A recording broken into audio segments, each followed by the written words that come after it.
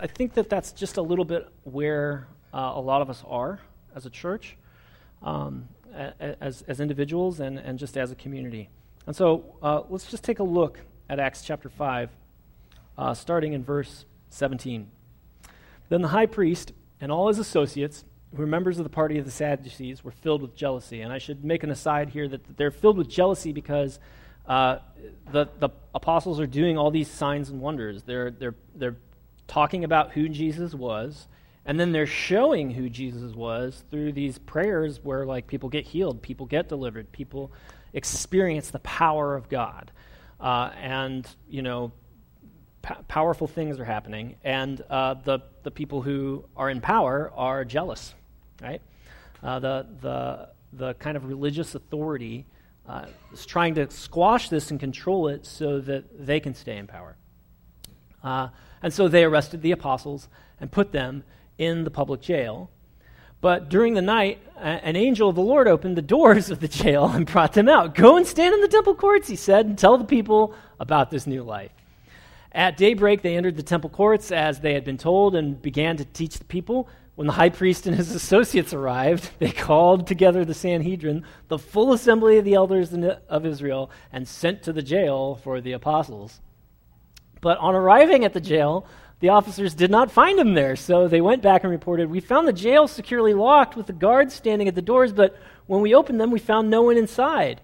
On hearing this report, the captain of the temple guard and the chief priests were at a loss, wondering what this might lead to, and just kind of in between the lines there, kind of wondering, are we going to get killed for not doing our job? Are we going to be punished for allowing these people to escape? That's sort of what is going on there. So, but then someone came and said, "Look, the men you put in jail are standing in the temple courts teaching the people."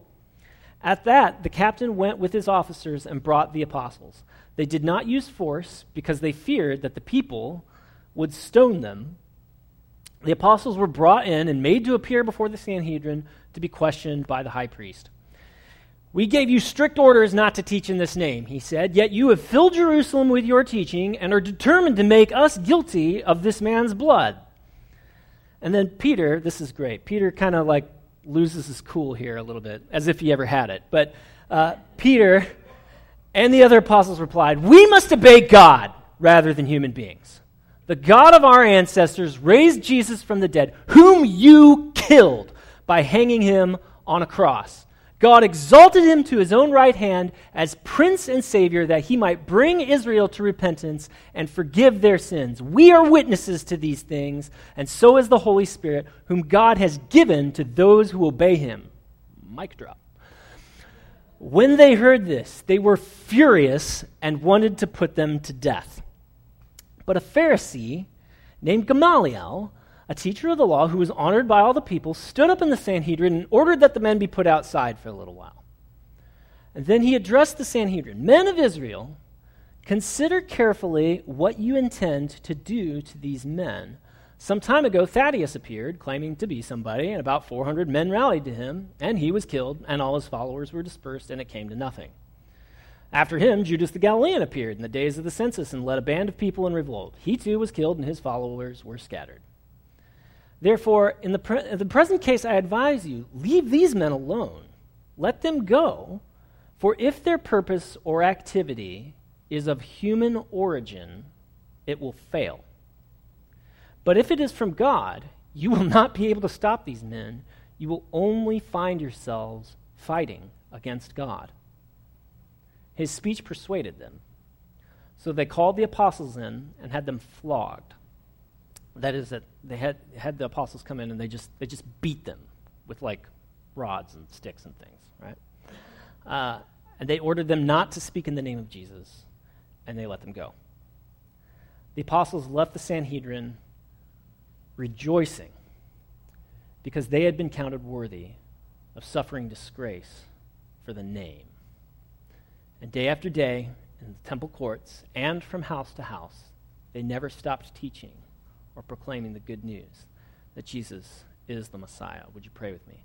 Father, I ask that we would be filled with such grace and with such sincere love for you and for one another and for our neighbors, even the neighbors who we disagree with strongly that that just being associated with you and having your signature on our lives would be the thing that drives us the most and that shapes us and defines who we are. I ask that you would help us become those people. I thank you for the ways that you're already at work in us. And just ask for more, Lord. I know you have more to give. So we just ask for these things in Jesus' name. Amen. Well, I think this is a kind of an intense story, right? And you can see how the apostles are under pressure, right? As David Bowie and Freddie Mercury like to sing here. They're under an extreme amount of tension. There's a lot going on. And I think that when we experience times of pressure, and I do think that this is something that all people experience at every stage in life, but I think maybe particularly at the stage of life many of us in this church are in, we have to start answering the question, because it just becomes front and center, what really matters? What's most important? What are we going to give our very limited time and resources to? What is our life really going to be about, and what are we going to say is most important? Because we just can't do it all. And especially when the pressure is on, when things are not easy, when there's resistance, when there's trouble, when there's toughness, we have to answer what really matters.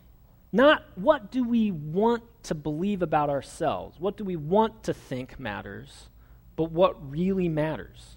What is actually important to us? What do we really value, and what are we willing to work for, and willing to give to, and willing to suffer for when the going gets tough? And I think that it's a true saying that when we look at our checkbook and our calendar, we'll find out what we really value. The way we spend our time and the things that we give towards and the things that we literally value with the financial resources available to us, those things become clear when we get squeezed. When we get squeezed, what comes out?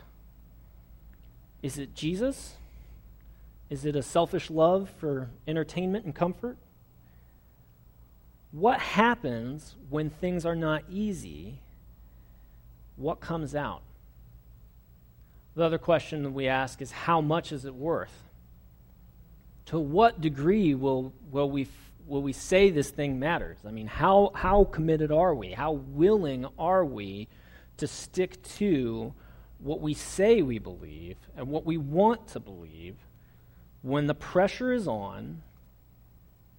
How much are we going to stick with it? How dedicated? How long will we wait? How long will we pray for just a few people to come to the Lord?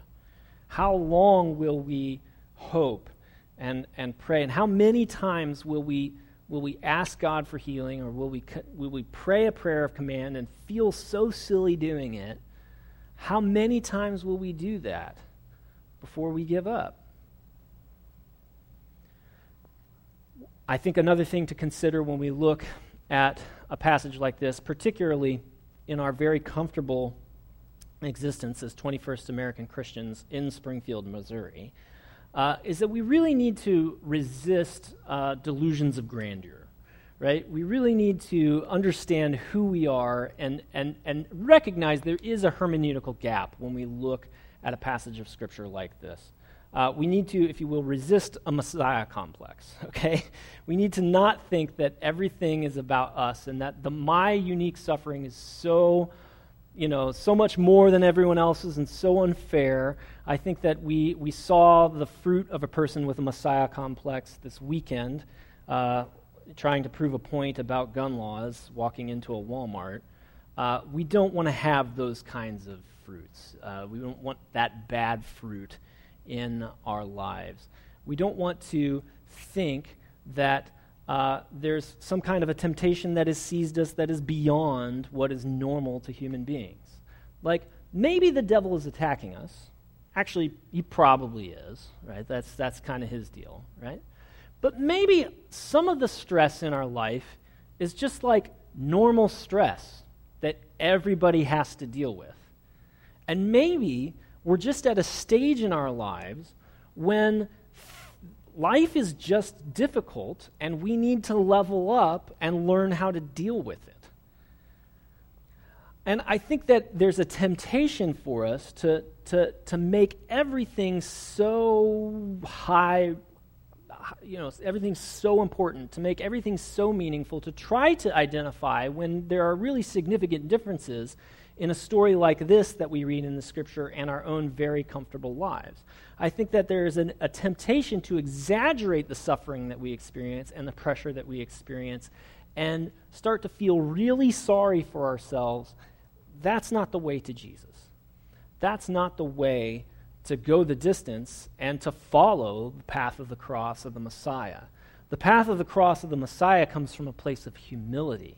It comes from a place of understanding who God is and who we are. It comes from a place of being willing to do whatever it takes, no matter the cost, and no matter if we get recognized for it or not. If we understand our humble place in the kingdom as a small, perhaps minor character in a larger story that is really about God. Maybe a lot of the suffering or the difficulty in our lives is that we just have some character issues that we need to face and overcome.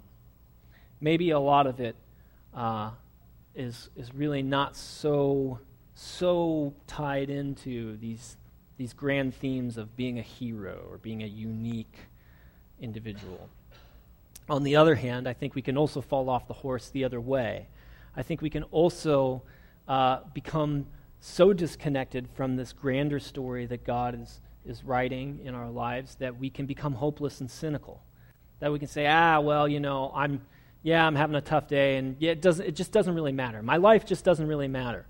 It's not important. The things that I care about aren't really important. Church isn't really important. That thing that I said I value, come on, I'm just tired. I just want to watch Netflix. I just want to zone out on social media for a little while. Prayer, God will be there tomorrow. Prayer isn't that big of a deal. The world is full of suffering, and but I'm not going to do anything about it today. I just want to eat some ice cream.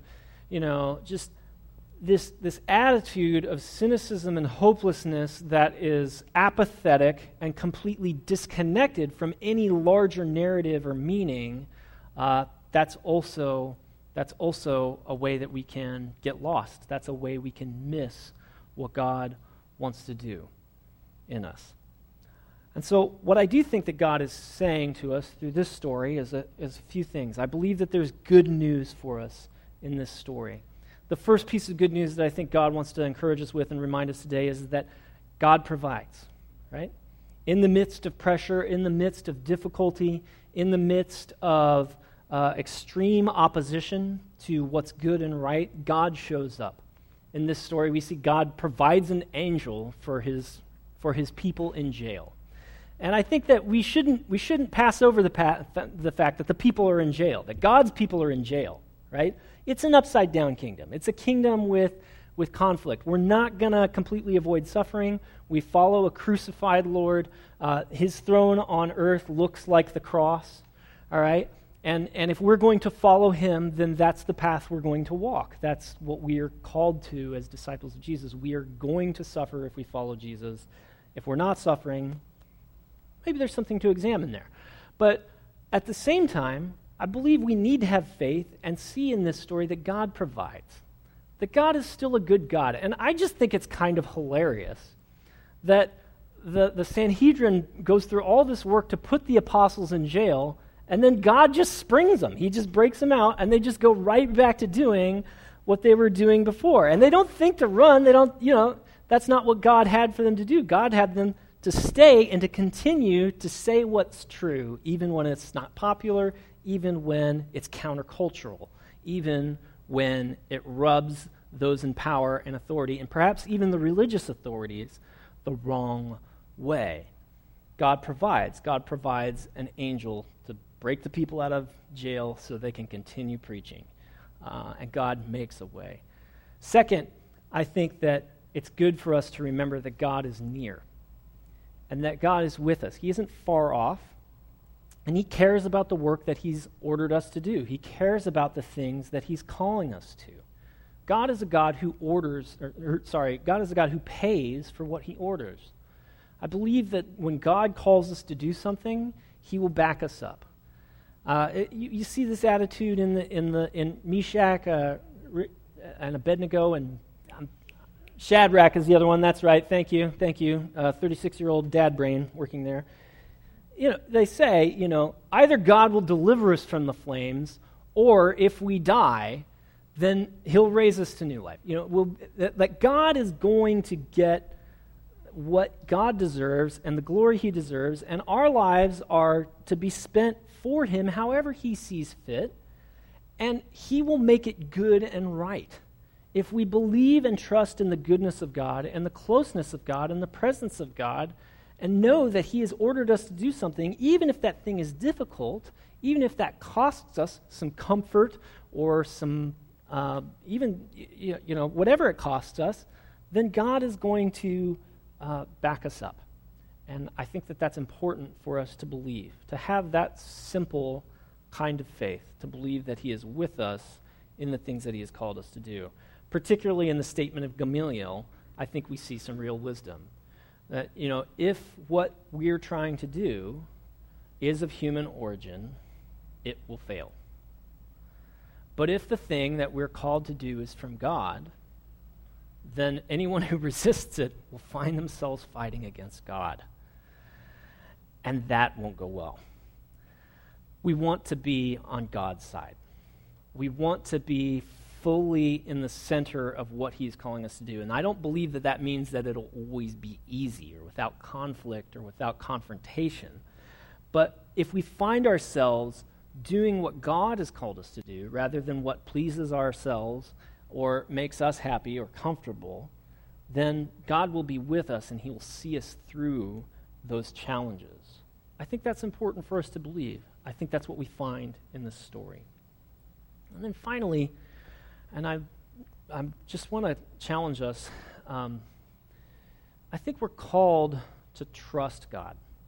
I think that's what we see in this passage. We see a group of people who have seen things that they can't deny. They're witnesses to the resurrection of Jesus, to his healing power, to the Holy Spirit being poured out, to people being healed, to people being delivered, to angels showing up and breaking them out of jail. They've been formed by an experience with God, and they've seen what he is worth. They've grasped that, this is the thing you sell everything for. This is the pearl of great price. You sell all your other pearls and you buy this one. Or if you find this treasure, if you find this field with a treasure in it, you go and you sell everything you have and you buy that field because the treasure is so great. That God and his leadership and relationship with him is that foundation that will build a life that doesn't come crashing down when the wind blows. Jesus tells that story of some people who build some different houses with different foundations, right? One's of sand and one's on a rock, right?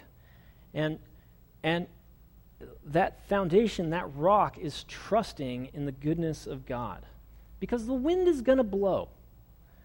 The storms are going to come. Pressure will find us in this life. But when we put our trust and our faith in that rock, when we put our trust and our faith in that immovable mover of everything, when we trust in the Lord, that is a wise investment, and our foundation will stay secure in the midst of trial and difficulty. When they were rejoicing and saying that they were counted worthy of suffering for the name, I don't believe that it was a martyr ambition that they had. I don't believe that they were trying to be famous. I don't believe that they were trying to be superstar Christians. But I think what we see and what's this beautiful irony is that in their humility and in their sincere love for Jesus, they were able to identify with the suffering of Jesus. And something about that touched their own hearts. And they said, wow, instead of complaining about this, we're going to find the ways that God has revealed. We're going to find the ways that God is forming his own character into our hearts in the midst of this trouble, in the midst of this difficulty, in the midst of the squeeze that we're experiencing and the pressure that is piling up. And so I think that God's invitation for us today is to trust him with the things that really matter, with our time, with our financial resources, and with the things that we desire, with the things that we want in the deep and dark places in our hearts. That if there are things that we want more than God, then God is inviting us to allow him to challenge those. That God might be inviting us to allow him to challenge our notions of comfort, our notions of security, our notions of what we consider basic. Do the things that we consider basic, are those actually the things that we need? Or are those luxuries that we've just become so attached to that we're unwilling to consider that God would invite us into letting those go? That really, what I'm saying here is that God is the first priority, and our lives need to reflect that priority. That our schedules and the way we spend our money and the way we spend our time and the things that we want in life need to come from that experience of God's grace and love and need to be oriented around what he's inviting us into. And so, as I've been praying and just looking at the state of our church and what I believe God is calling us into in the future, there are going to be some really practical ways to work this out. In the next few weeks, I'm going to be meeting with different leaders and people who have influence in our church and who are already giving and who are already serving and who have already made these commitments through their actions to really serve what God is doing in this community of people. But there are going to be some changes. And here's the thing. When we're in this stage of life that many of us are in, where we have our own schedules, and we have our own desires, we have our own things that we want to do, and then we have these other little people that we're responsible for, and they have their schedules and their things that they want to do. And part of our calling and responsibility is to help take care of that and to facilitate that and to feed that. And then we have a career, maybe, and then we probably have maybe we have a relationship like a spouse, and we have all these things, and just, these like 4 or 5 commitments that we've made in our late teens, early 20s, they all start to become very, very taxing, right? Like it grows to this point where there's just very little margin. And a lot of us, I think, are feeling the squeeze of that. We're feeling like we just don't have time. We just don't have the money. We just don't have the space to do the things that we used to do. We can't live the way we used to live. We have to live in this stage of life. And I think that as a church, we're feeling this too. I think that with just the challenges of being a small and tight-knit community that loves each other, that prioritizes relationship, that has a lot of strengths in it, but that is, kind of strapped for volunteer support, we're feeling this squeeze. We're feeling this pressure as a community. How do we meet each other's needs, support each other, build each other up, and grow closer to Christ, and reach out and love effectively to welcome people into that experience? And I think that what we need as a community is we need a little more margin. We need a little more time. And specifically, we need a little more time together in a systematic way that really supports each other and really builds each other up in a way that we can't always do in this gathering, because part of the purpose of this gathering is to welcome people who have no experience with this kind of thing into this community. And we need a time and we need a space to go deeper and to build each other up in love and to have those confrontations, to have those serious talks, to get into the nitty-gritty of life in a way that we can't always go as deep in this meeting. And I think that we've seen how important that has been. But the way we've typically done that has been small groups. And small groups are great. I love small groups. But adding that weekly commitment, or maybe a couple weekly commitments every week, is really hard in this stage of life. It's very difficult to find the time to make that happen. And so what I'm proposing is something that I'm calling the Be the Vineyard. Be the Vineyard. And this is essentially a small group that's going to meet here at the church building on Wednesday nights, starting in September. And this is what it's about. And who it's for. It's for people who are serving or leading in the church, or who are very close to serving or leading, right? So, and the reason for that is that our time is limited. We need to make the investment in our people who are willing to give and willing to help make this thing go. And it is open to anyone to join that movement and to join that effort to work and to serve to make this thing go. But this is for people who are serving and leading in the church. It'll meet Wednesday nights. It'll be here.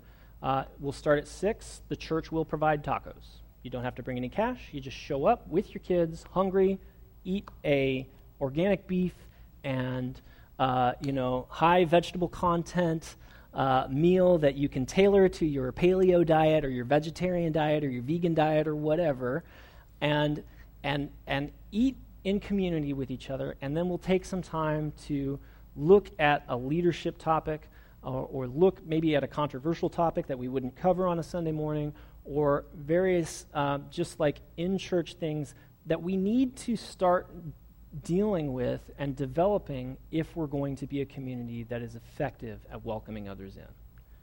We need the time and the space to connect with each other, to talk about the nitty-gritty details of our various areas of ministry and what it means to love and serve God at this time, in this place, and how we're going to do that.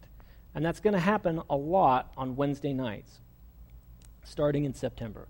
We'll follow a semester schedule. My plan is to not meet during December in the ways that we have not had small groups meeting in December, just because December gets bonkers. And we want you to go to Christmas parties and develop those relationships with your family and friends and those sorts of things. We won't meet in May because, let's face it, we weren't going to show up anyway if we said we were meeting, right? May is just nuts. You can't get it done in May. And honestly, we'll probably, when we get to about this time of year next year, we probably won't meet then either, between August 15th and September 15th, because life has these seasons and these times when things are just too busy, and I don't want your life to be all about church. I want it to be all about God. And we need some space and we need some margin, and so we'll be meeting on that schedule, but I am asking, if you want to see this thing go, if you want to be part of what God is doing in this community, I'm asking you to clear your schedule on Wednesday nights. And I'm asking you to show up ready to go, ready to learn, ready to serve, and ready to pray, ready to put God's word into practice in meaningful and perhaps even costly ways in your personal life when we gather together on Wednesday nights. This is the start of what God is doing in this community. I really believe that. It's part of a 3 to 5 year plan that I'll go into much more depth on those Wednesday nights and when we talk about why we're doing this. But I'm trying to let people know as soon as possible, please start working on clearing your schedules for Wednesdays so that you can be here, so that you can benefit from what we're trying to do in community and encouraging each other and building each other up. We need a way to commit to each other and to support each other as a community. And I believe that this is what God is calling us to in this season, so that in the future, we can have a bunch of small groups. In the future, we can have a bunch of different ministries. In the future, we can be more welcoming, and we can provide more support to more people because we'll have the developed leaders and people who are willing and able and empowered to serve and who have caught the culture of what God is calling us to as a church in order to make a bigger impact on this city than we're currently making. I believe that this is the start. I believe that this is the ignition stage where we pray and where God shows up and where we start to gain some momentum. And so I'm asking you, please, prayerfully consider how you're going to spend your Wednesday nights this year. Would you stand?